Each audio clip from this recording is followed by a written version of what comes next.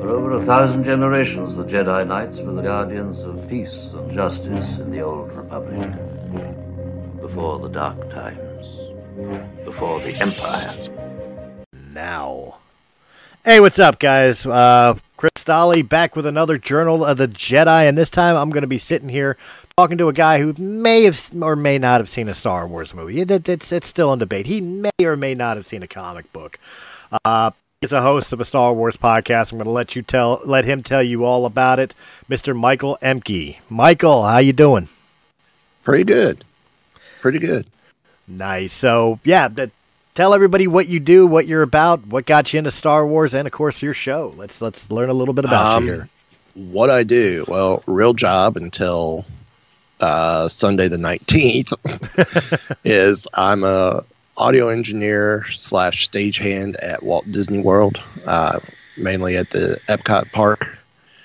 And besides that, I'm also a host of Wookiee Radio, of Mighty Marvel Geeks, of Weeby Geeks, owner of all three shows, producer of all three shows, also owner of the Weeby Geeks Podcast Collective, which is, I guess you call it a podcast network. It's just I don't want to use the word network anymore. I want to be different. So I remember us having that conversation before. Yeah. It's getting to the point. It's like everyone is calling their podcast a podcast, and Wookiee Radio just happened to be different. I mean, are we truly on a radio station? Well, sort of. We're on a Disney internet radio station called Sorcerer Radio every Saturday. Nice. But it's one of those, and Mighty Marvel Geeks is there as well. But it's just one of those in the Star Wars universe. Who cares? It's radio. We treat it almost like we're a radio talk show on the HoloNets. Well, there you go, so to speak. Plus Wookiee Radio just sounds so cool. It does. I was surprised it was available when we went with it. I'm actually kind of jealous. I was actually very proud of Journal of the Jedi until I heard Wookiee Radio and was like, man, that's just so much better. Then you look at some of the other podcasts out there. It's like, those are cool names too. I'm so glad I didn't go that direction, or that show wouldn't existed the same way it does now. But it's cool seeing some of the other names out there. One of my favorites. I'm heavy into the role play. People doing like tabletop Dungeons and Dragons style shows, right. And I discovered a troupe that was doing the new Star Wars, the Edge of the Empire game system, and they call their show Dumb Scum and Villainy, because the production company is Dumb Dumbs and Dice, so the show is Dumb Scum and Villainy, and that's cool. It's absolutely hilarious of a show, but I love that name. I have a D&D roleplay group, or roleplay show on the Collective called Dirge of Dragons. Don't tell me that. If you're a DM, we will be talking. I'm not a DM. I haven't played in over 25 years. We have a sister channel called Sounds Dicey Gaming, and that was launched primarily for tabletop roleplay. We were doing a 5th edition campaign of Dungeons & Dragons that we were calling Chronicles of the Lost Realm, and it was actually a really decent show. We lost our DM, and the show has been on hiatus while I've been searching for a new DM, and people have been begging for the show to come back, and it's hard to find a DM that, wants to create their own world, but I want to keep what's already been done canon. So it's like, can you build off of this? You know what I mean? Type deal. Well, if it tells you how long it's been since I've played. Right. Forgotten Realms and Oriental Adventures had just been out maybe 2-3 years. So, 2nd edition. Yeah. You're a man who still appreciates Thaco. Yeah. Yeah. TSR was still in existence at the time. You know what? I was one of those D&D purists. I'm not going to lie. I was against when Wizard of the Coast took it over, and I don't even know who has it now. I'm not sure if Wizard still has them or not. But I think Wizard still does. It took up until 5th edition for me to pick up D&D again after TSR lost it. I was a purist. I didn't believe in the D20 system that they were now putting out and everything. I was just no, you're changing it, you're dumbifying it, you're turning it into Magic the Gathering Light. Yeah. But 5th edition is actually pretty fun, I can't lie. Well, I had, just for the sake of having it, I don't even know what game system it was for, but I did have a D100. Oh wow, D100 die? Yeah, it's basically a ball. It's basically a ball.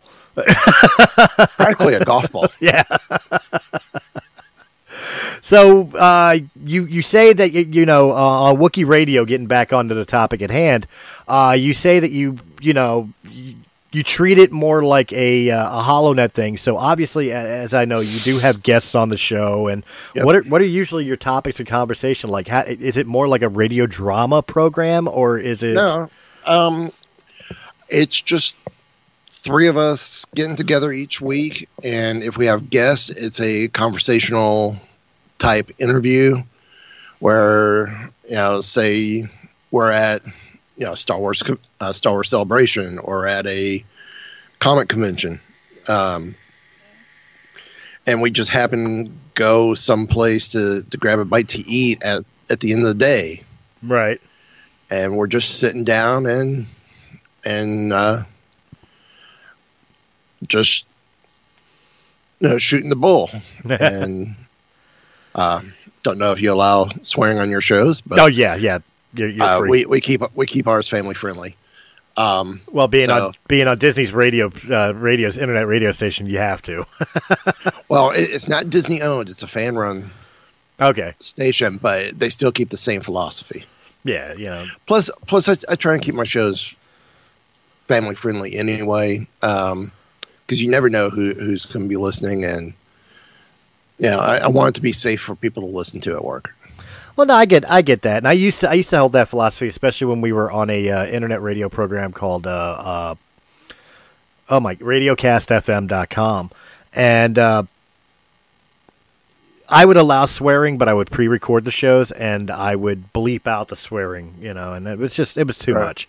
So when we lost RadioCast, I didn't care. I just let it rip. I don't care. But you're not wrong. It should there is a place for censorship, especially if you want a broader audience. So now with Weeby Geeks, if I have a guest on that is and they swear, I don't even fight it anymore. I just leave it.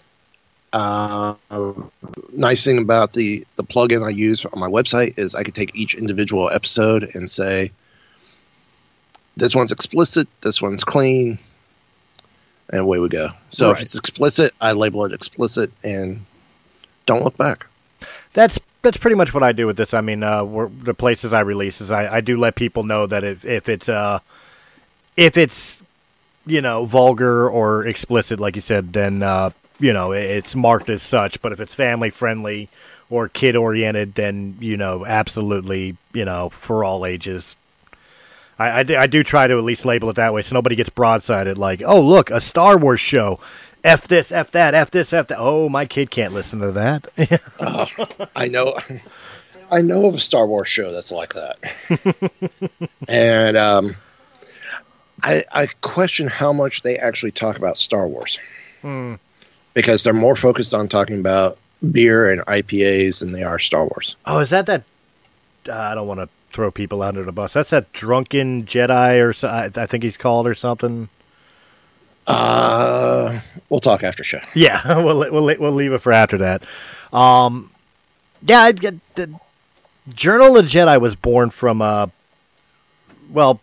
one, I had two other Star Wars shows that used to be part of Realm of the Mist. That were controlled by other people, and when they left the company, for lack of a better term here, I created Journal of the Jedi to replace them. Right.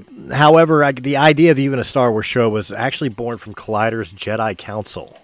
Was actually the Star Wars show that made me want to sit down and discuss Star Wars. So, what was for me? It was the original Forcecast when Jimmy and Jason were on the show and hosted the show. Okay. So that was the Star Wars show that got it for me. Because it seemed like that was the one everyone was listening to back around 2010. Okay. And then since then, I listened to several others, and I used to listen to their new show, which is Rebel Force Radio. But the way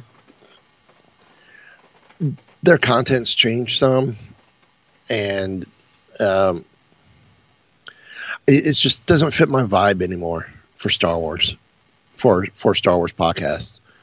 And I've got so many others I listen to now. Well, as I believe I told you off air before, even though I'm no longer business-wise associated with the two former shows that were on here, they're still running strong, and I would highly recommend you to check them out if you wanted to, or even contact their hosts and do something with them as well. Brian Miller and his Star Wars Canon podcast is an absolute delight. It used to be known as Star Wars Canon Library, and he mainly dealt with the canon stuff as far as books and comic books were concerned. But he does delve into the movies and stuff as well, the lore, And then, of course, there's War of the Stars, a Star Wars podcast, which is John Mark Tully is the host, and he was one of the first members of Realm of the Mist, and his show. It's still trying to find its identity, but he does have great ideas. Like for example, he's done a run of all the lore of the female characters of Star Wars, and he's done what if series. Like what if Anakin hadn't turned to the dark side, or what if, like, speculation type shows, which are very fun and entertaining. But War of the Stars still is trying to find its exact identity of what it is to be. Right now, it's still like a mosh podge of whatever comes to mind is what they talk about. Right. But two great hosts, and highly recommend their shows, guys. If you're a Star Wars fan, go check it out. I believe I am following War of the Stars, and they're following me back on Twitter. Yep, that would be him. Woohoo! But yeah, you can find them on pretty much where you can find podcasts, YouTube, on iTunes, etc. So right. Not just for you, for everybody listening at home. If you want more Star Wars content, I highly recommend those too. But just what is it that made you want to feel like you had something to say about Star Wars? Like to give you an example, as I said, I was brought in from Jedi Council, but I didn't always agree with their points of view, and my involvement into the Star Wars podcast community was really like almost like a rebuttal to their reviews. For me, it's with my other shows, and then one with my one co-host, and then my other co-host who actually runs. It's funny. Ken and Kylan's one of my co-hosts on Mighty Marvel Geeks, both run a show called Geek Watch 1. Okay. Ken, we would always, after we bring Geek Watch 1 onto We Be Geeks, it would be, we should talk Star Wars. We should be talking Star Wars. All the Star Wars talk. We should be, and Derek's like, yeah, I would love to talk more Star Wars. And Wookiee Radio was born out of that. Just we're like, why didn't we do this sooner? So yeah, it was just that simple. And we originally started off recording 2 shows a night. Oh wow! Or no, we were going to record every other week. And then we were going to go 2 shows. Then we were recording 2 shows a night when we first got invited to come on to Sorcerer Radio, because we were still going to keep it at twice a week. Okay. And we were recording, or twice a month, and we were recording on Saturday nights. Well, since the show airs on Sorcerer Radio on Saturday nights, like, well, we need to move the day, so I got time to edit and get it uploaded to their server so we could have it. Right. So with that, it became, we started doing,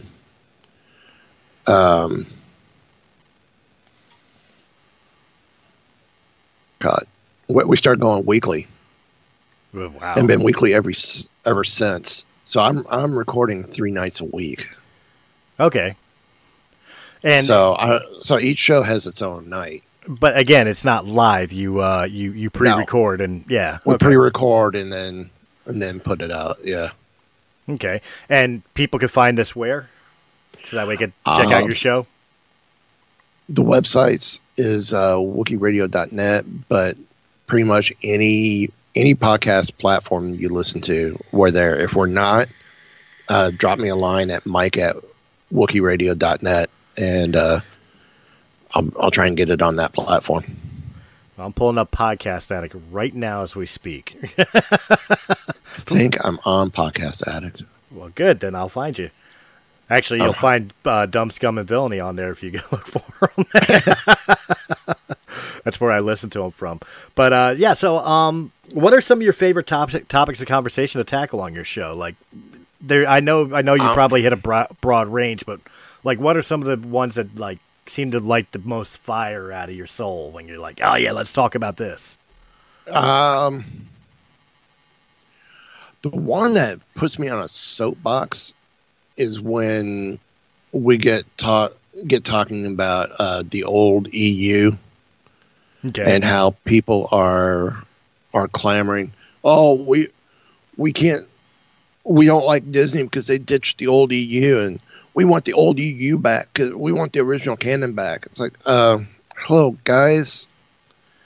George Lucas himself even said the original EU. This is before he even turned Lucasfilm over to Disney. The old EU was never canon. I think the only thing he ever said was I don't know if he ever said it was actually canon or it would be considered canon, was Timothy Zahn's Thrawn trilogy. Thrawn trilogy, yeah. Heir to the Empire. But beyond that, yeah, everything else has always been just, for lack of a better term, fan fiction. He hated Mara Jade. I don't understand why he hated Mara Jade, but he just, because it went the whole route of she eventually married Luke, and the Jedi did not get married. The Jedi did not have relationships, even though we come find out, Anakin did. But we see what happens with Anakin. Well, I was about to say there was a purpose behind that. but we also find out too that Obi-Wan had a relationship with Satine. We find that out in Clone Wars when he goes back to when he goes to Mandalore, back during the whole Death Watch. I was fully expecting Rey to be born from that lineage. By the way, I was really expecting that deep cut. I'm not surprised by spoilers by the Palpatine story arc, but I was really rooting for the Obi-Wan story arc because of the Satine and how subtle it was. I wasn't sure. I know I made some comments on Wookiee Radio, but to be honest with you, I don't remember what I've said. But I think at one point we kind of called Palpatine because her fighting style was very similar, right, to Palpatine. I think the only thing I was kind of right or half right about with that whole entire who's Rey's parent lineage thing, I was right about 2 things. One, I knew in Last Jedi that Kylo was full of crap. Well, he wasn't, but he was giving a certain point of view answer to it. Like, I knew it was a red herring. But I also knew at the end that Rey would be a Skywalker. Now, granted, I didn't see them choosing it to be that she just took on the name, but... Right. So I guess it's kind of semantics, but I knew Rey would be a Skywalker at the end of it. It didn't bother me that she took the name Skywalker. I would have been... I think I would have been a little bit more satisfied if she took on the name Organa. I don't know. I kind of like the Skywalker because even though, Leia was an Organa, was adopted Organa, she was Skywalker through and through. And, right. And I think because she saw the good in Ben, even though Ben was a Solo, knowing that he's a Skywalker lineage and Luke, his redemption through her, because he really needed the redemption through her, which a lot of people seem to forget about in The Last Jedi. Was like, okay, they're all disappointed that Luke took this bad turn, and became this crabby old hermit that drinks green milk. But the story arc isn't necessarily that Luke, fell from grace because, well, let's face it, that's been set up in the original trilogy. Luke's impatient, brash, and when things go wrong, he has a habit of brooding over it, whining over it, and then take on the fact that he learned from Obi-Wan and Yoda, two guys who, when they failed at something, what did they do? They went into hiding and became hermits. It's kind of what he knew to do. But that dark and brooding side, the story arc of it was Rey was the one who brought him out of that. Rey was the one who refocused his purpose. Right. And then whether you agree with that or not, because I know a lot of people are like, oh, she's a Mary Sue or whatever, but that was the story arc they were trying to tell. And when you look at it from that standpoint, Luke's story arc was a lot better than people gave it credit for. Yeah. A lot of people, when we would talk about it at work, they called Luke a pansy. That's not the Luke we had from the original trilogy. If he knew his friends were in trouble, why didn't he just go and do something? Why didn't he go and stay hidden? Well, look who he had for mentors. I mean, hello. It's like another one that recently we talk about that's kind of gotten me. This was a recent conversation. Everyone complaining about how horrible the current trilogy is in comparison to the prequels, and the prequels were such a great trilogy. Okay. No. And let me explain. Look at the original trilogy. The original trilogy was mediocre as well. I mean, call it what it is, yeah. I mean, it was mediocre. But it came in a time period where everything was so fresh and so new. Mediocrity, it was one of those times mediocrity was rewarded. Right. And rewarded well. So when the prequels came out, again, when you and I saw the original trilogy, we're kids. Mm-hmm. So mediocre to us as a kid with these films is God's gift to movies, God's gift to playtime, God's gift to sci-fi for us. When the prequels came out, we saw it from our parents' point of view. These are kind of mediocre. Mm-hmm. But who loved it? The kids. And the diehard Star Wars fans. Well, don't get me wrong. I love the prequels, but the original trilogy was so much better in my eyes.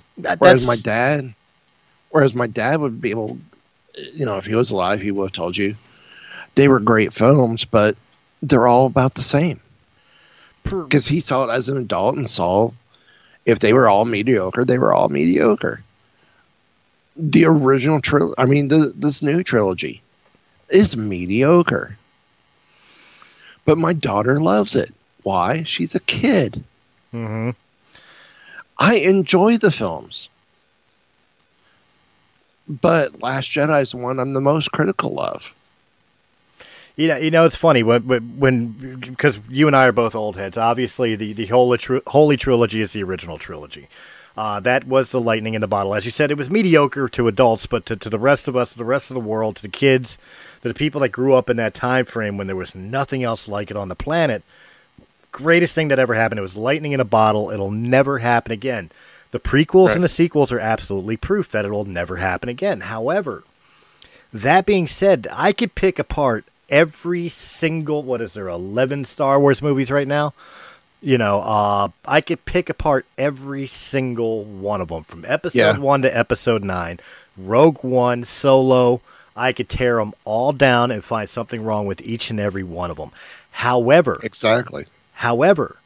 from a fan standpoint, I watch episode 1 to episode 9 with Solo and Rogue One in there. And I mean, if you ask me to list it off, of course, my top one is Empire. My lowest one is Solo. Actually, it's a kind of a battle between Solo and Attack of the Clones. Yeah. Both of which get beat out completely by either the holiday special or the Clone Wars movie. See, for me, I love, out of the prequels, Attack of the Clones is my favorite. You actually liked Attack of the Clones the best. I actually liked Attack of the Clones the best. That's interesting. You're one of the first people I've ever talked to that said that. Why is Attack of the Clones your favorite of the prequels? I just happen to like the action in it. I like the whole clones story arc because I love the Clone Wars as well. Right. I love that whole introduction of, okay, now we get the start of the Clone Wars that was talked about in Star Wars. Mm-hmm. And we get to see it. Just like we got to see, Rogue One. That was the video game I've wanted to see. And I love Rogue One because of, it was the story that was never really told, that we always dream, made up. What was this? And then we finally get to see it. And it's like, cool. Now we know too how Luke became Red 5. Yeah. So, Rogue One is, by the way, is my number 2 film, just under Empire. It's actually kind of funny. Same here. And I go Empire, I go Rogue One, then I go Star Wars. I go Empire, Rogue One. Believe it or not, Revenge of the Sith.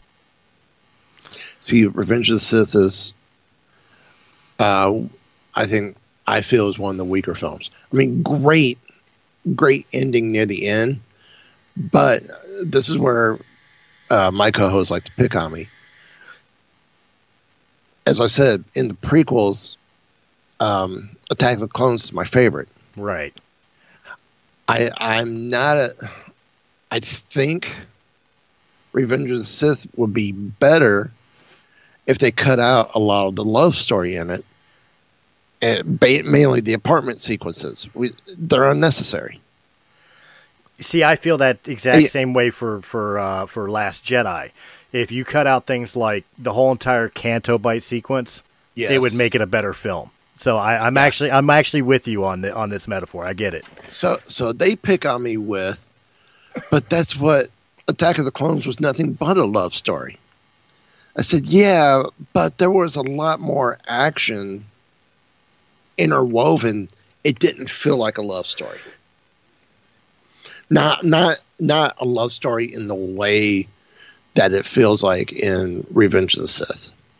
I'll slightly agree with you on that. I mean, I don't agree. I don't agree that there wasn't as much or as exciting adventure in Revenge of the Sith, but I'll agree that the love story was already in 2, that they probably could have done without adding it in 3 and just concentrated more on this is the ending of the Clone Wars and the rise of the Empire. They didn't need to do as much of the love story. We get at the beginning, oh, she's pregnant. Okay, cool.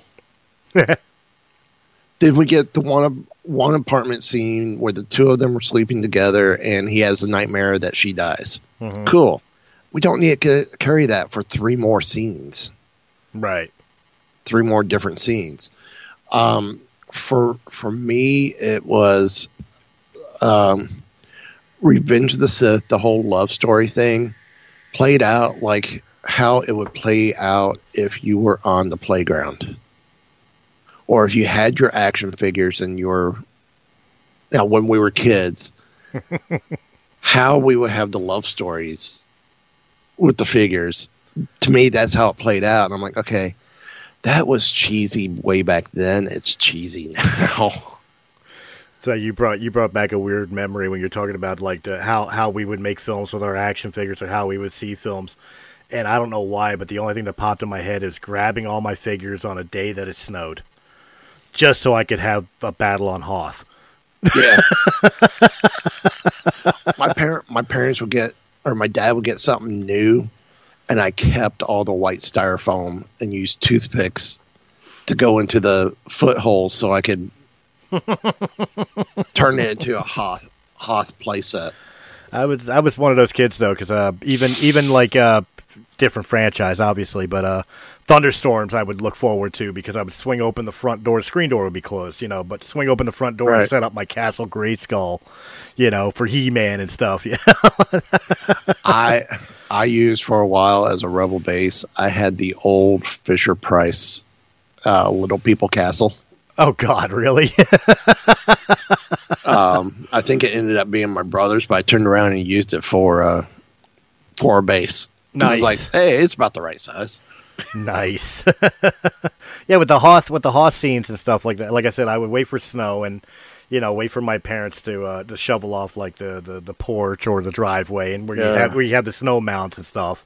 And then I'd be out there digging out the tunnels and then the trenches and putting the Star Wars figures in those. And I mean, that was my thing, and so it was a weird memory you just brought back with mentioning that, like the love scene being what we would do with our toys, Yeah. As long as none of us were recreating the Luke Leia kiss from Empire, just let that die. then you would lose them until the snow melted. I still think there's a frozen lightsaber somewhere in my old backyard growing up. I fully believe they're in the ground somewhere. See, now if we want to talk lightsabers, I had one of the original play lightsabers where it was the vinyl blow up blade that you attach to a flashlight. I didn't have that. I had the plastic one where the blade was a hard plastic, but the tip of it was cut open like a cross piece. So when you swung it, yeah. I had one of those. I never had the blow up one though. That's interesting. Yeah, I had the blow up one that came out in '78. Yeah, the one I had was Luke's green lightsaber, so it had to be 83, 84. Well, they knew it was kind of bad when it came with patch kits. So there were some issues. That there were some potential issues when it came with patch kits. I think my mother broke down and bought me the Luke lightsaber when I was a kid because she got tired of me stealing her broomsticks. Because she'd buy a green or a blue or a red broomstick, and automatically I was taking it and wrapping electrical tape around the one part that would be the hilt, and then be outside with my buddies, with my lightsaber. Yeah. What the hell happened to my broom? Nothing. Nothing. I don't know. Did you throw it away? I thoroughly believe that my mother bought me that lightsaber just so I would leave her brooms alone.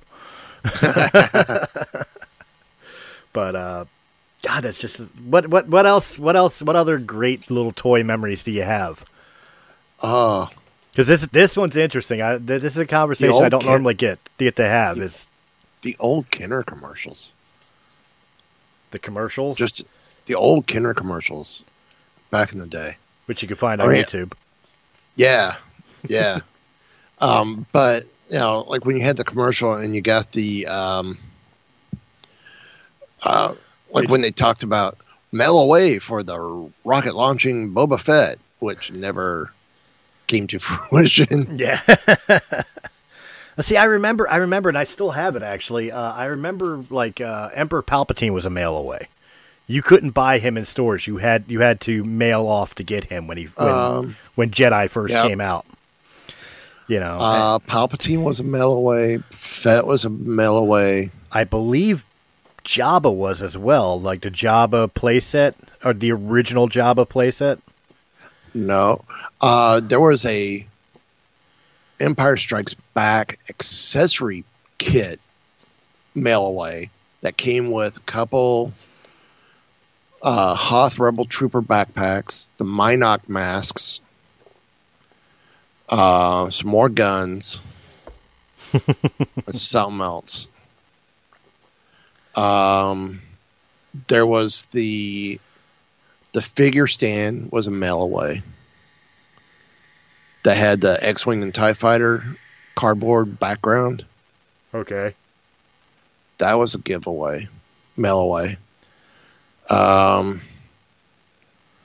want to say there was another, besides Boba Fett, I thought there was another. There might have been. You're talking another mail away. Talking See, about, I can almost remember the original Jabba, where he was sitting on the little his little platform, but the platform would open up so it'd be quote unquote the Sarlacc pit. See, I remember buying that in the store. I don't know if that was second gen though. I think first gen was mail away only. I can't remember though. I could be wrong. You know, so people listening in comment section down below, if you remember, was it a mail away or am I just completely wrong on that? I know later on it was available in stores. I almost feel like it first started off as a mail away. Maybe it's not. Maybe it was Bib Fortuna that was a mail away for all I know. Yeah. I'm looking on rebelscum.com. Oh. Cheat sheets. 79 Fett. That was a mail away.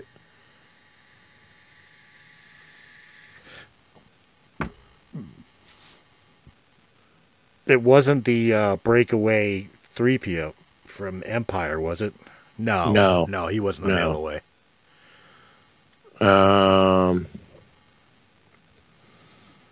You had me thinking about it now. Yeah. See, I forgot about Boba Fett being a mail away, but I fully remembered Palpatine was the mail away. Akbar was a mail away originally. Okay, Admiral Akbar was a mail away. All right, so I was wrong. I remember Akbar being a mail away. Well, now you have me wondering, did I even have him growing up? I don't know. It's too long ago. Too many figures. Too many lost figures. See, they really don't list them as mail-aways on here. That would be... But now I'm still curious. He's going to look it up, folks. We're going to get that answer today. So, what was your overall impression of the new trilogy while you're looking that up? Obviously it's not the original trilogy. Obviously, it's not even the prequel trilogy. But for what it was, what was your overall impression of the sequels? I enjoyed it because I enjoyed watching my daughter enjoy it. Okay, and that was the thing for me, being a dad. Like when we took her to see Force Awakens, my dad was still alive, so we got to. There was that 3 generations watching it, watching a film. 2 of us having seen the first 2 sequels with no problems, but her experiencing the movies in the theater for the first time. So I kind of watched myself watching her more than I did watching the film, but I enjoyed the film quite a bit.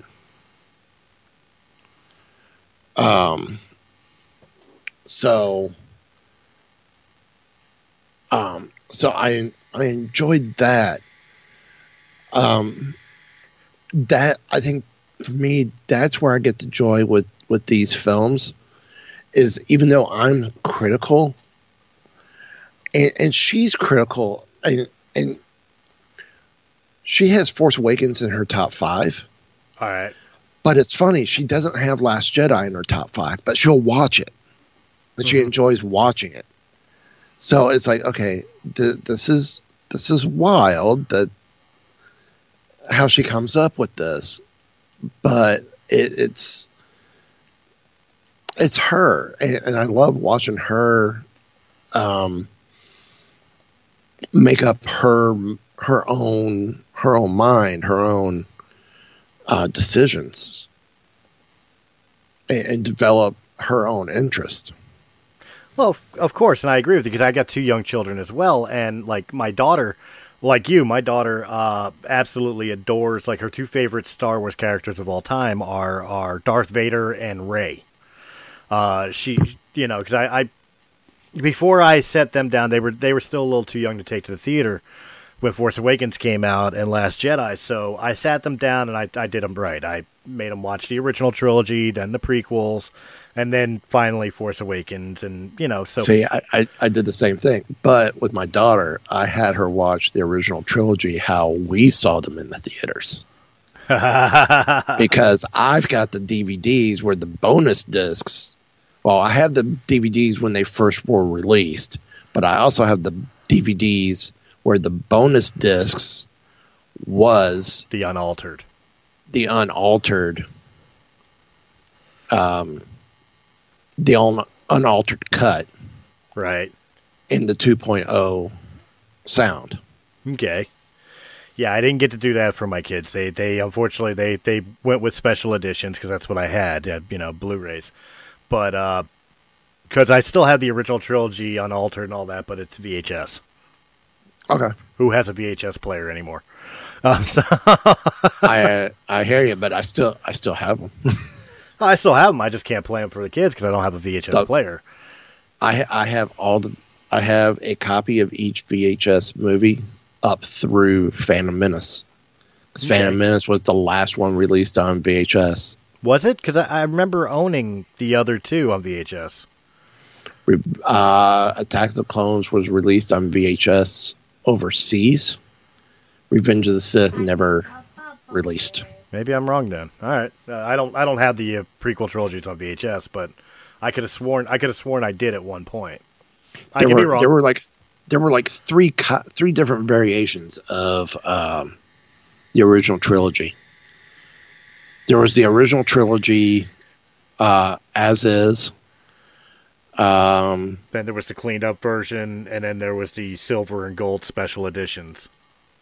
There was the clean up version that introduced surround sound, and then there was the special editions. Right. Yeah. So, but yeah, I have I still have the special editions and all that too. But yeah, I don't have the original one. I have the THX remastered. Okay. Now here. So I found the answer about the Melloways. Oh, here it is. All right. So the original Melloway was the early bird kit. Yeah, I remember which that. You paid for. You bought, you paid for, you sent it in, you got, there were the stickers, the mail-in form, et cetera, and the infamous IOU cardboard diorama in the empty box. And then they would come afterwards. Soon after, the first bona fide Melloway was the legendary rocket-firing, quote-unquote, Boba Fett. Boba Fett made his first appearance in the Star Wars Holiday Special, and Kenner decided to release him as a mail-away in advance of Empire Strikes Back. If I'm not mistaken, that was the white-suited Boba Fett at the time, right? Because they didn't settle on his color yet? No, it was still the color. Okay. Because they took the color from the Holiday Special. He was colored in the Holiday Special. You're right. I should know that. I have it. So after that, we were supposed to get the rocket launching, but it had the rocket, but it did not have. It was not launching. Fail. Yeah. Well, that's because there was some safety issues because of a Battlestar Galactica toy in which the spring-loaded missile got shot down some kid's throat and he choked on it. Oh, Jesus. Yeah. Supposedly. After that,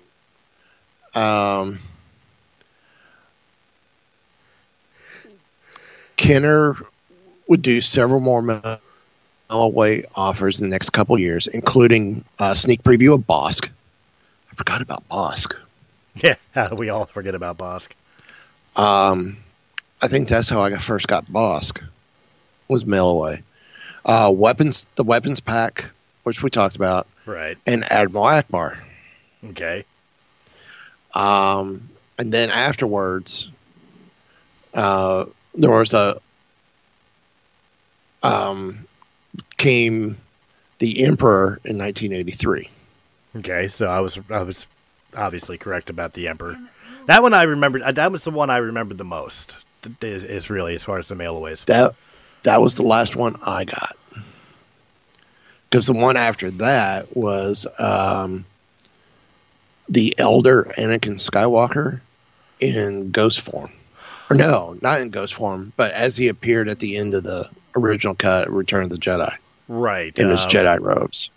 Robert Shaw, I think it was? I think so. The Robert Shaw of Anakin. Yeah. Yeah. I forgot you could order that. You're right. And it was essentially the body of Obi-Wan Kenobi, except the hand fixed, so there's no lightsaber in it. and the brown changed to white. The brown changed to gray. Yeah. And the beard gone. Yeah. Well, and then her head change. Yeah. That's funny, though. But I forgot about that. I forgot you could get the original Anakin that way. Because when you first said Ghost Anakin, the first thing I was thinking of was the Power of the Force figures, where you were able to pick up the Obi-Wan, Yoda, and Anakin all as ghost forms. Yeah. Like blue see-through. Yeah. Yeah. I think that was the last time Robert Shaw was the look of Anakin, too, was that set. Yeah, I think so. Yeah. Because ever since then, it's been Hayden Christensen. Love or hate it, it's been Hayden Christensen ever since.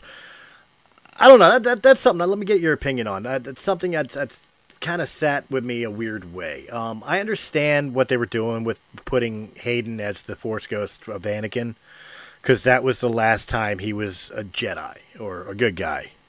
That's how he looked. But I almost feel it was kind of silly to, and I know I'm going to get slammed by people for saying this. It almost seems silly to me that if you're going to make Hayden the young Anakin as a Force Ghost, why you wouldn't give Obi-Wan the same due? You know, God forbid, right. I don't want to replace Sir Alec Guinness in any way, shape, or form, but it just seems like wouldn't it have been better to have, Ewan McGregor appear as the Force Ghost? But then again, I guess it would change the whole trilogy, wouldn't it? Yeah. Well, and if that's the case, why didn't they go back in with him when he's unmasked and age Hayden Christensen in that? I don't think that would have looked as good. They should have left it with Robert Shaw. I agree. I fully agree. That was kind of my argument. Was like, I don't necessarily agree with the Anakin, although I understand the reasonings. But if you do that with one, why wouldn't you do it with the other? Meaning, I would rather have had Robert Shaw and Alec Guinness standing there as opposed to Hayden and Ewan as the Force Ghost characters, because it just makes more sense to me. But what do I know? I don't know. Maybe that was an apology to Hayden for all the hate that people were giving his acting to the trilogy. Yeah. I never understood. Was there ever an explanation on why he decided to use Hayden? Like I said, I pretty much, it's a fan theory, really. I pretty much always looked at it as like, well, that was the last time Anakin was Anakin before he became Vader. So that's why he's looks like that now. But did Lucas ever give an official reason for that change? Not that I remember hearing. Doesn't mean one wasn't given. I just don't remember hearing it. Okay. What's the future of the franchise besides Mandalorian and Clone Wars and an Obi-Wan and a Cassian TV series? Well, they're saying now potential Ahsoka series. See, we were gonna talk a little bit of the Clone Wars, and actually that's one of the things that does kind of bug me. Clone Wars, I don't get me wrong, I'm enjoying the season so far. And I love the fact that we're getting to see Ahsoka again. But I'm kind of disappointed that they wasted 4 episodes on Ahsoka hanging out with these 2 girls from 1313. When we know we're only getting 1 season of Clone Wars and we're not spending any time in the Clone Wars. Instead, we're dealing with Ahsoka, dealing with the Pikes. Who cares? Yeah. It to me it's like it seems like a wasted opportunity to not only tell more stories of leading up to Revenge of the Sith, which is what Clone Wars is supposed to do, but also if you want to tell a story like that about Ahsoka, then have a spin-off series for Ahsoka. Right. Just my thought. I mean, what do you think on it? I think the spin-off series we're going to get is going to be set during the time of the Mandalorian. Okay. Just because I believe that's the way it's gonna be. Is that why there's talks of a live action Ahsoka appearing on the Mandalorian? You think so that way they can spin her off? Yeah. Well, it's already confirmed. She's in the Mandalorian. It's Rosario Dawson. Yeah. Yeah. Which, by the way, has always been my choice for Ahsoka. I've had that theoretic conversation with people before. I wouldn't have minded seeing Ashley Eckstein continue it. But knowing Ashley, I think, and knowing and what we see of Rosario Dawson, Ashley is a little small for how she's supposed to be. Okay. I mean, if we look at her in the Clone Wars or in Rebels, I mean, she's taller, and I'm not talking because of her headpiece, her head tails. It's the height-wise, she's taller. I mean, she's almost looking eye to eye with Kanan. Right. Ashley can't do that. Well, see, that the reason I always looked at Rosario Dawson when we would speculate about a live action Ahsoka, what came to my mind was the playful innocence that is in the character of Ahsoka from the Clone Wars. You know, before the downfall with the Jedi and all that. And I always compared it to Rosario's performance in believe it or not, Clerks 2. Yeah. That doughy-eyed innocence that she was able to portray and that quick smile that she was able to pull out, I could see in orange and white face paint. Yeah. You know, yeah. And that's why it's like I can always see her playing Ahsoka because of that factor. Like I felt she had the facial structure for it.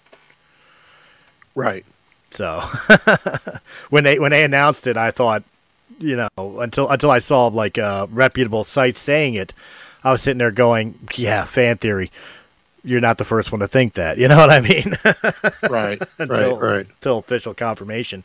But I this is the first I'm hearing that they're going to use it as a jumping off point to an Ahsoka spin-off. Yeah, I think it is going to be a that jumping off point for the spinoff. Well, look at that, guys. I didn't think this episode would have any new news, and here's something I didn't even know. But no, that's absolutely awesome. But I mean, as far as movie-wise, I mean, we were supposed to get the Rian Johnson trilogy. That got scrapped. We were supposed to have the Game of Thrones guys, Benioff and Weiss, doing the Knights of the Old Republic, and that got canned, which pisses me off to no end, because you don't hire the guys from Game of Thrones and not do fucking Knights of the Old Republic. Well, Old Republic era, you know. They bailed on their own. Yeah, I know, but because Netflix offered them more money, which I don't buy. Yeah, you know what though? You got to look at it this way. And again, we talked about this from like a fan or a parent standpoint, but let's look at it from a business standpoint. Okay, even if it's more money now from Netflix, here's a chance to immortalize yourself in one of the greatest movie franchises ever. Yeah. Which means it'll pay off down the. It's almost like an investment. You will receive royalties for the rest of your life for the film you create now. Yep. Yeah, I don't buy Netflix thing, or at least they left because of Netflix offering more money. Because to me, I don't either. Because to me, it's like it seems like it'd be more money in the long run just to release. Ron Howard's never going to hurt. Not that he ever did to begin with, but he's never going to hurt again for another dime, thanks to Solo. Even though Solo was, in Star Wars terms, a flop. Yeah. Yeah. You know, but it's still Star Wars. He's still going to make money every time somebody buys a Kira doll. Yeah. Or a copy of Solo on DVD. He's going to make royalties the rest of his life on that one film. Benioff and Weiss would be retarded. Just forgive me, but you know, would be absolutely stupid to not take that deal. I agree. Yeah. So yeah, I don't buy that. There has to be something else involved there. Honestly, if you want my honest opinion, and I don't want to like rock any boats with anybody that you may have connections to. But I think a lot of the problems for Star Wars lead all the way back, once again, to Kathleen Kennedy. I don't think she understands the franchise the way that I think Lucas wanted her to. Hi, Amber. I don't know. See, a lot of it is people are going, oh, you know, they hear Lucas is upset because they didn't go with his story treatment that he put out there and left for him. I'm like, well, okay.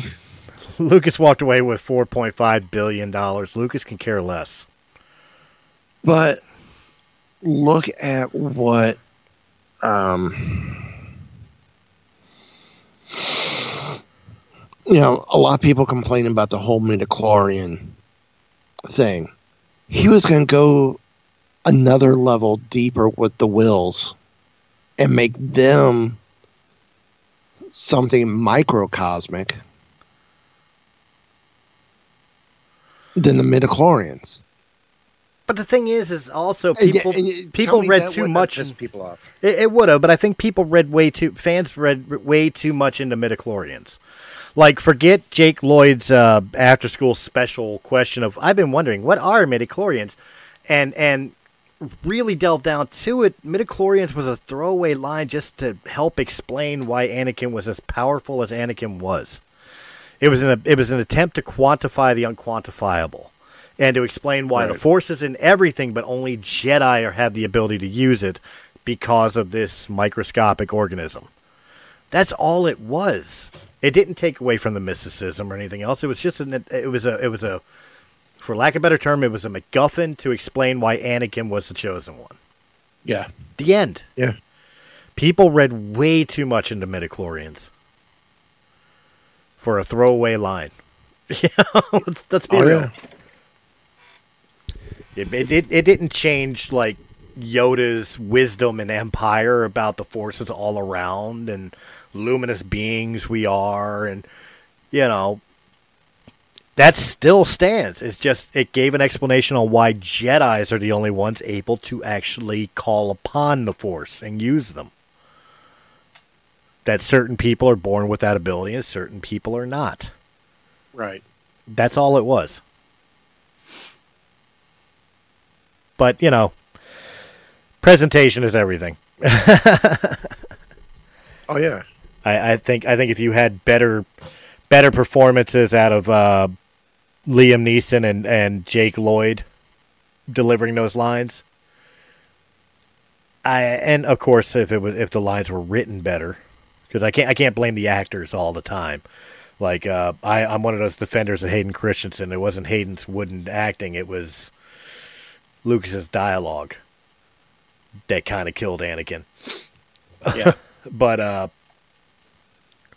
the long and the short of it is that I think had it been presented better, people wouldn't have had an issue with midichlorians.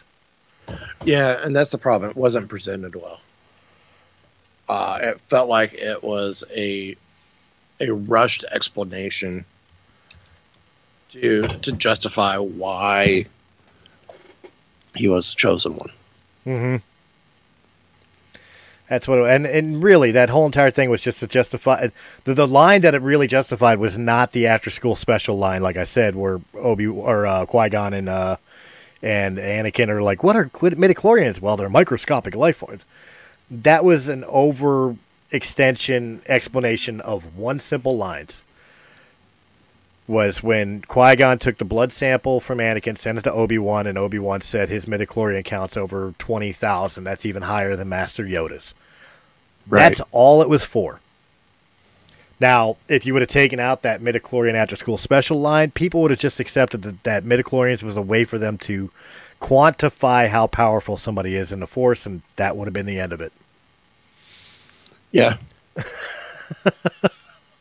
That's my personal opinion. I think it was the over-explanation that people read too much into. I agree. But what do I know? I'm just a guy who lives in Philly who runs a podcast through his computer. Hey, we're just fans. We're a voice. Whether they listen to us or not, it's a whole other story. Absolutely. And understand, I mean, there are times, and I've said this before on previous Star Wars shows that I was on or whatever, there are times where I may sound like I'm being critical, especially as somebody who may not agree to my point of view in the films or whatever. Don't get me wrong. If you didn't like something in a film, or you didn't like that particular trilogy, or you didn't like that particular line of dialogue that I may have liked, that doesn't mean I'm right and you're wrong. No, you're absolutely entitled to your opinion. Right. But unfortunately, there's a lot of people out there who they're going to tell you, no, I'm right, you're wrong. You shouldn't be feeling that way because you're an idiot. And you don't know enough about Star Wars. And this is... those are the ones that piss me off the most. If there is a group of fandom within the Star Wars fan base that piss me off to no end, is what I call the Star Wars elitists. The ones who, as far as they're concerned, nothing exists except for the original trilogy and the extended universe novels. Yep. Those are Bible. Everything else is hedonism. And they're the ones who they're the ones who are the ones that will tell you you're wrong, they're right, whether they're right or wrong in general. Well, that's kind of my point. The thing that pisses me off about them is that, as far as they're concerned, that's the only thing that exists. And if you enjoy any more than that, you're not a real Star Wars fan.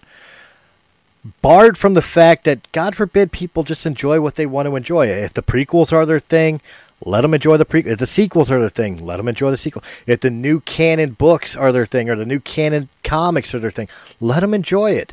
Dude, nobody's telling you can't watch the original trilogy and read the old canon, the Legends novels. They're still available. You could watch them to your heart's content, but don't hate somebody else because they watch the rest of it or read the rest of it. That's the problem.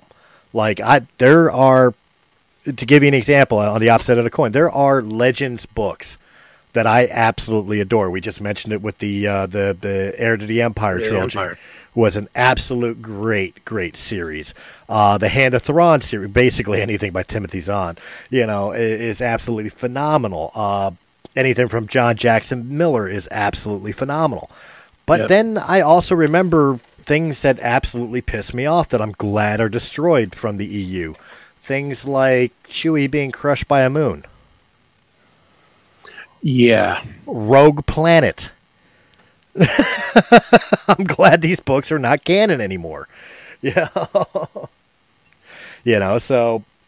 that there's good and bad in both. And even with the new canon, I mean, come on, look at Heir to the Jedi. I believe it's the book, the first one, where Luke walks in on an alien masturbating. There's just some things that are not good regardless. Yeah. But on the other side of those, though, I loved, from the Clone Wars era, I loved the whole Republic Commando line. Republic Commando was awesome. The X-Wing series, Rogue Squadron was absolutely phenomenal. I could live without the Yuuzhan Vong, but Children of the Force, I believe it was, where Luke was first setting up his Jedi Temple at Yavin 4. Yeah. That was a great series. Yep. There were some great series within the extended universe, and they're still available. Disney bought the property and said this shit is no longer canon, but they didn't say we're taking it off the shelves and not producing it. It's still available. But it wasn't Disney who said that. It was Lucasfilm who came out and said it. Well, fair enough, but Lucasfilm came out and said, we need to. We're getting a chance to start over. We're starting over, and at this point in time, everything previous to this point, except for the Sons of Dathomir arc from Dark Horse Comics, right? The original Straczynski Clone Wars and any of the game stuff is not canon. Point blank. From here forward will be canon, and we will do our best to bring in the best parts of the old EU back into canon. But here's the thing, even though they said that, and that's the point I was going to, it didn't mean they put a stop on the Legends series at all, the EU. No. They're still available. They're still producing them. They're still letting them be re-released. They may have new covers saying Legends on them, but Lucasfilm, Disney, Del Rey, whoever is still putting these books out. You can still get them. Yeah. They're just not canon. That's all. Yeah. They're slowly going to be difficult to find because they're not going to be as produced. I think but you can still get a lot of it. I think there's a happy medium people can have, and I've stated this before on one of those other shows I talked about before. As much as it's cool that they're releasing canon material, and a lot of the canon material has been good. The Ahsoka series is phenomenal.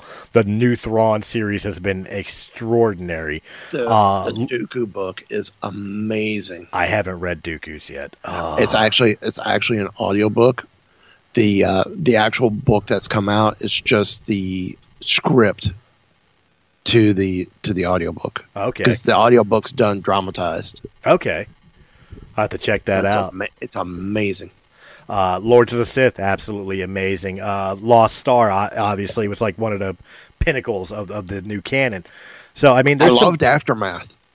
A lot of people are very critical of Aftermath. very critical of the author, but I like the last two books. I didn't like the first one. The first one was actually slow to me. But Empire's End and the other one, I can't remember its name off the top of my head. Like the second and third book of the trilogy, I thought were phenomenal, but the first one was a little slow for me. Yeah, I can see that. Like I said, as much as the new canon, there's a lot of great stuff in there. But I think a happy medium for the EU fans is there's not, to my mind, Del Rey, Lucasfilm, there's nothing that says you guys can't let authors still write fan fiction. Just let them write in the Legends series in the EU. Well, what they're doing now is anything being written now is all going to be part of canon, which is, I think, is great because now we have a definitive what's going on and what's happening. Because for me, in the comic side, I love Dr. Aphra. See, I was not a fan of Aphra. See, I love Aphra. I loved her in the first Vader series. I loved her in now the Vader series. Now the Vader series is both Vader series and Vader Down. Oh my God! Yeah, Vader Down was great. Screaming Citadel was great. But as far as Dr. Aphra, I think it's the character. I think it's the character I don't care for not because I don't think she's a decent character. The best way to describe it is she's a character. She doesn't feel like a Star Wars character. She feels like a character in Star Wars, if that makes sense. She feels like somebody who's playing in the Star Wars universe but isn't a Star Wars person. I kind of see that. So that kind of takes me out of it with her. Now, some of the story arcs that she's involved with, like you said, the Screaming Citadel, the Vader runs and stuff, like, Star Wars main comic series, absolutely phenomenal. But the character itself, I've never gotten into, and it's because she feels like out of place to me. Yeah. See, I think she fits right in place. I love how they're putting her in spots where she could have existed during. Yeah, we maybe could have seen her on Mos Eisley, right, during A New Hope or Star Wars. Say it right. But we don't see her at all, and I'm hoping we eventually see her. I would love to see her in Mandalorian. I would love to potentially see her in Cassian Andor. Maybe that would be the difference makers. Like I said, she feels, and I hate using this term, but she feels Disney to me. So maybe the difference would be if we took her off screen and gave her a live action, or even if she appeared in, one of the episodes of Clone Wars, where they gave me something more fleshed out than what I've seen on page, then maybe my opinion would change. But I see, that's where I disagree, because I feel like Karen Gillian is coming at it as a complete Star Wars thing, not not trying to make her a Disney character. Right. That's why I hated using that phrase, but for lack of a better term. I actually liked. I like her character. I like what's been done with her. And I just think it's going to be interesting to see how they continue through. And to be fair, for people who are listening that are Dr. Aphra fans, I don't say I hate the character. No, you're saying you hate the character. No, I'm saying I don't necessarily, I'm not into the character, but I don't hate the character. Quite honestly, there's only one character in all of Star Wars I absolutely hate, and no, it's not Jar Jar Binks. Oh, really? Who would that be? L337. Oh, yes. Okay. I hate L337 because she was a walking, talking political bias. who did not belong in Star Wars, and quite honestly, she kind of ruined one of the funnier jokes in Empire Strikes Back. When 3PO is plugged into the Falcon, he says, "I don't know where your ship learned to communicate, but it has a most peculiar dialect." Well, now forevermore we know that dialect is L337, talking about droid liberation. And Yeah. yeah, I absolutely despise L337. I didn't. It didn't bother me. Yeah, L337 didn't bother me. But I could see where, yeah, maybe she didn't really lend herself a lot to the plot of the movie, except she becomes the intelligence for the Falcon in order to help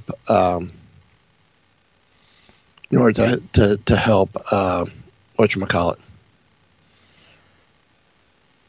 To help Han To and help them. get them through the Kessel Run. Yeah, the Yeah, maelstrom. make that Kessel Run. Yeah. You know, but again, that's a nitpick thing. It's like I didn't like the character because I didn't like the fact that it felt like people were forcing points of view on you through the character. Yeah.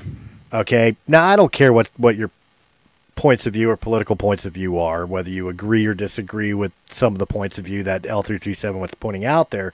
I didn't think it belonged in the movie.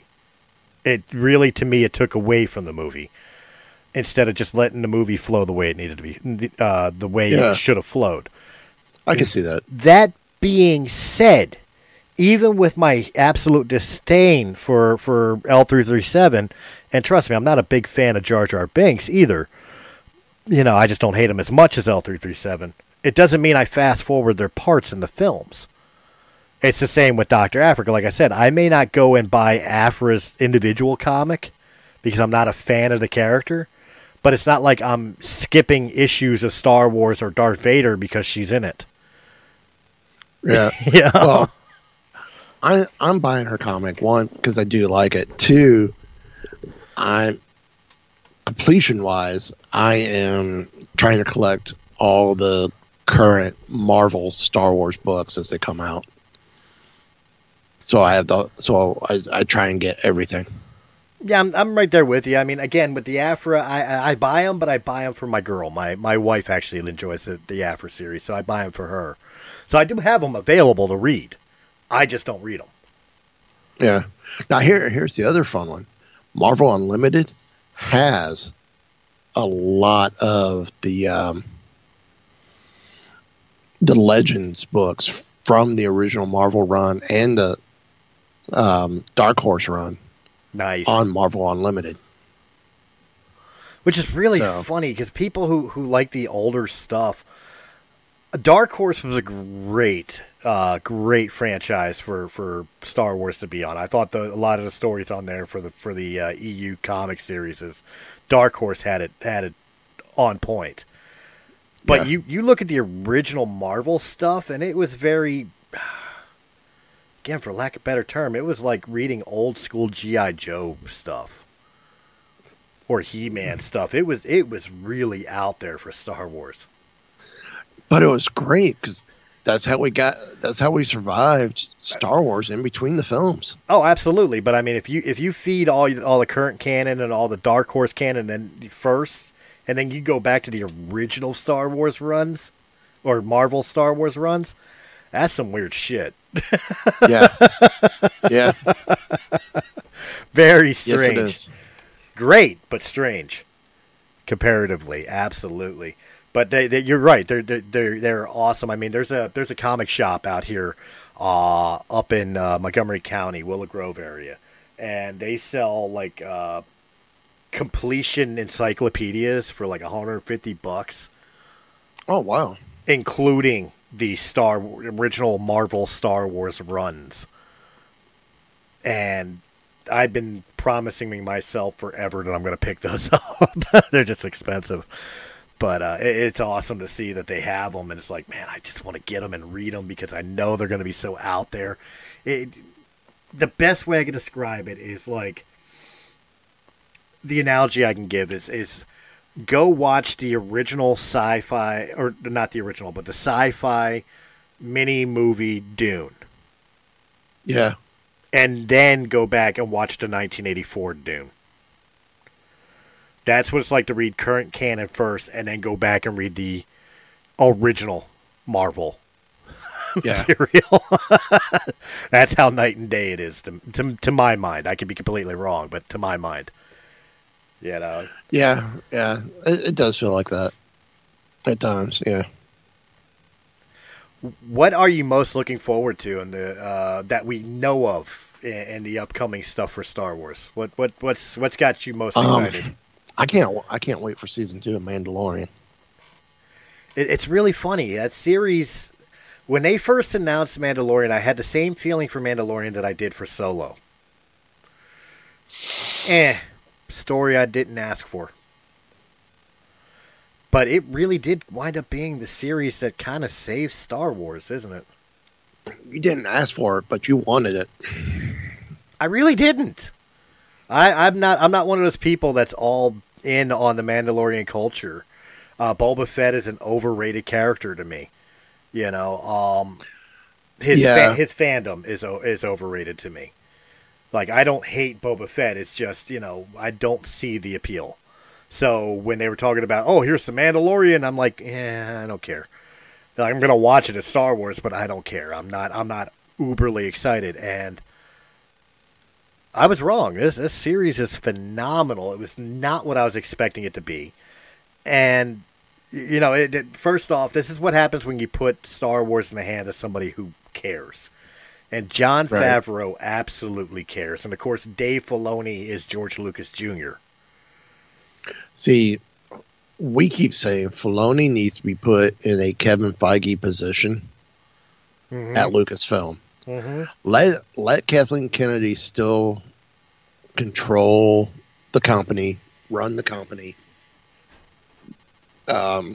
make the money decisions. But when it comes to the creativity and storylines and everything, it needs to be Dave Filoni. Absolutely. And like I said, you know, with I agree with you 120,000%.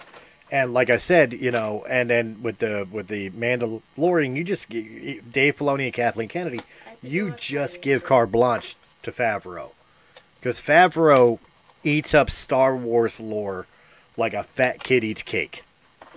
Well, I think the Deborah Chow is a great fit for that as well. Okay. So, I mean, look at her episodes of Mandalorian. They were awesome. Okay, yeah, fair enough. You know, but it's still Favreau's executive producing when he's not directing. I mean, this is kind of his series. Yeah. You know, so that's why I kept saying Favreau. But yeah, even the individual directors that have been involved, absolutely. But I mean, you give Favreau carte blanche, because if this season did nothing else, it should, you know, put everybody's fears to rest. You know, John knows what he's doing.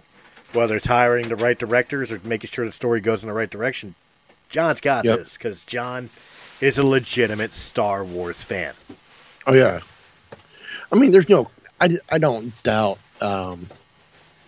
J.J. Abrams is a legit Star Wars fan. I just... How he envisioned Star Wars compared to Favreau is apples and oranges. Oh yeah, it's night and day. But you know what? Again, I don't necessarily blame JJ for the way Star Wars went either. I mean, two reasons on this. One, there was never a set plan in place for this trilogy, which was a mistake. It should have been planned out altogether. Number two, and no, I'm not going to go the route that Rian Johnson went a completely left field approach and JJ had to damage control with Rise of Skywalker. No, Rian still couldn't do what Rian did without JJ's approval. And he was the over executive producer of it. So he still knew what was going on. Yeah, he still knew what was going on. But besides JJ's lack of planning for the trilogy beforehand, JJ's always had an issue. Look at Lost. He's had an issue where he comes out with something phenomenal and doesn't stick the landing. The ending series of Lost, does anybody understand what the fuck was going on? I stopped watching Lost after season 1. Actually, after episode 3 of season 1. Well, that's kind of my point. Like, JJ's a great director and a great storyteller. But the problem is JJ sometimes just doesn't know how to end a story. He doesn't know how to tell the end. Yeah. And I think with Rise of Skywalker... I saw that with... whatchamacallit? Alias as well. That's right, he was Alias. Well, again... Yeah, I love that series. It's a good series, but again, it had a terrible ending. Rise of Skywalker, I thought, had a lot of great story beats. But it felt Abrams to me, where he didn't necessarily stick the landing that he could have. Now, we could argue the points left, right, and 6 Ways from Sunday on so many things going on in the movie that might have been retconning or was planned all along. And we would probably pull all our hair out trying to figure out which was which. So I'd rather just say, okay, this was Abrams' plan all along, whether it was playing off of what Ryan did or he was planning it all along from day one. That's what it is. But there were certain story points throughout this whole entire trilogy that just didn't really land at the end. And the things I could point out are things like the Knights of Ren, for example, were a complete waste. Phasma were a complete waste. Where the Empire... I know they're trying to set up where people buy books and read comics and watch the TV shows and all that, but I mean, how the Empire amassed such a fleet during the time while puppeting the rise of the First Order, and there was just a lot of things that Abrams could have closed the book on in this trilogy that didn't. Yeah. And I know I'm nitpicking, but I enjoyed the film. Oh. I didn't hate the film, but I just feel that if this is supposed to be the end of the Skywalker saga, this is the end of this trilogy, this is the end of the whole entire saga. You could have ended it tighter than this.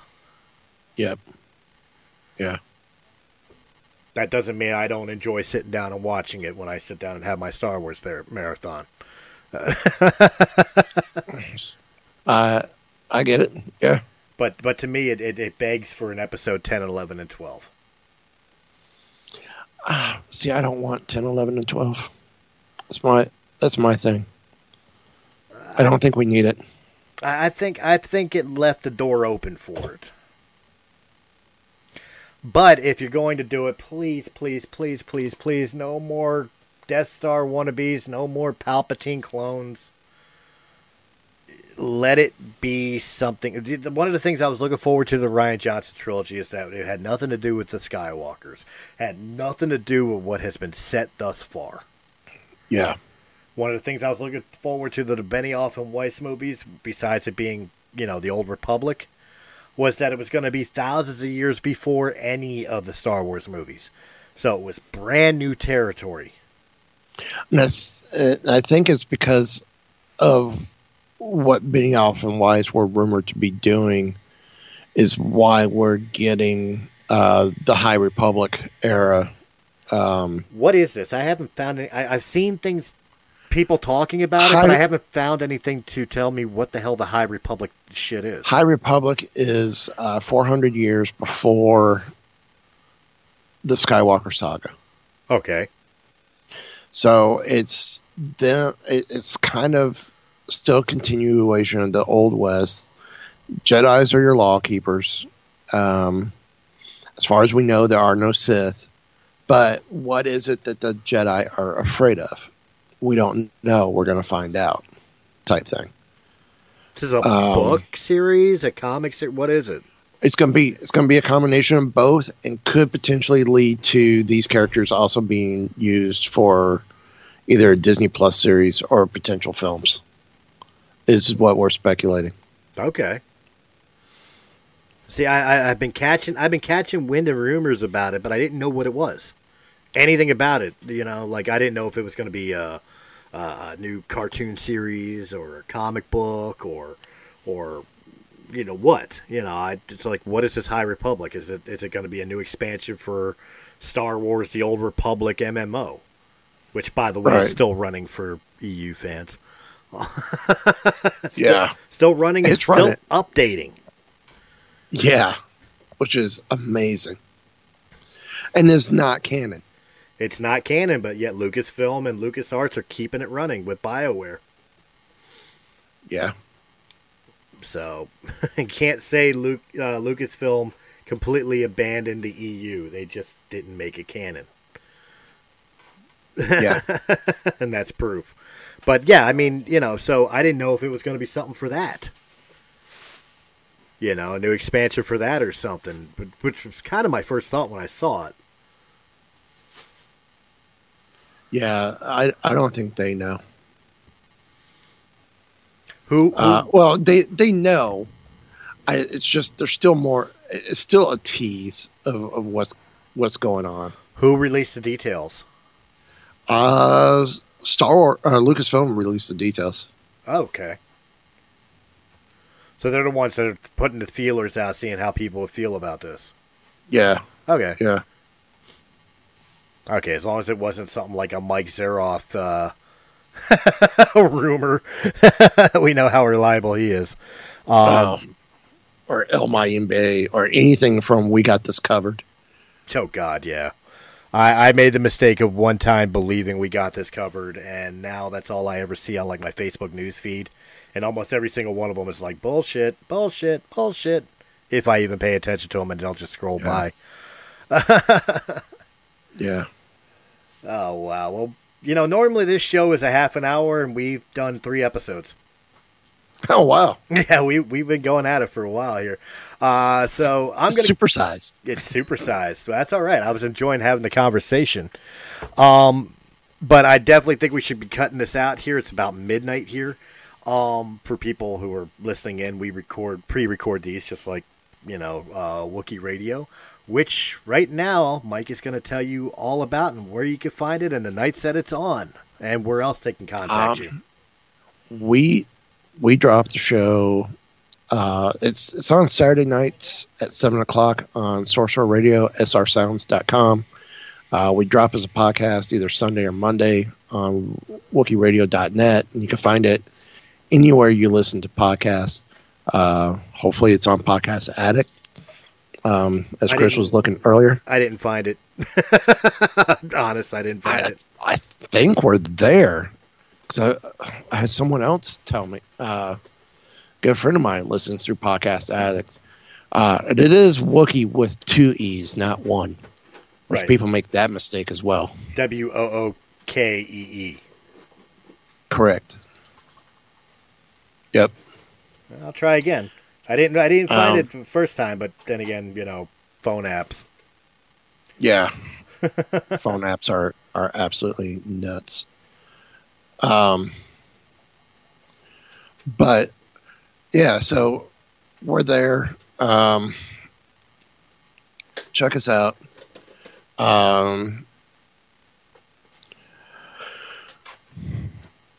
So yeah, follow us on Twitter, Facebook, Instagram at Wookiee Radio, all one word, or we're on all those locations. So radio.net. Let's try it that way. Of course, and then for contacting you, if anybody wants to contact you. To contact us through the show, it's Wookiee at WookieeRadio.net, or if you want to contact me direct, it's Mike at WookieeRadio.net.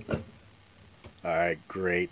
And guys, of course, I hope you enjoyed this episode. If you did in any capacity, hit that thumbs up button, like, share, comment, subscribe.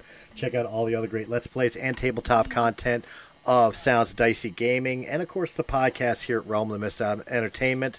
And if you prefer your podcast in audio-only format, you guys, we got you covered. Just look up Realm of the Mist Entertainment on Anchor.fm, Apple iTunes, Spotify, Pandora, or wherever quality podcasts can be heard, including Podcast Addict. I know that because I have us on there too. Guys, thank you very much for hanging out with us. Look forward to me turning the tides a little bit here and one day invading Wookiee Radio. A little bit cleaner mouth, maybe not. We'll find out. But guys, we're going to talk about that after show as well. That's it. But especially, guys, go check out Wookiee Radio. This guy's phenomenal. Give them as much love. Let them know Realm of the Mist sent you, and I will catch you on the next Journal of the Jedi. Have a good night, guys.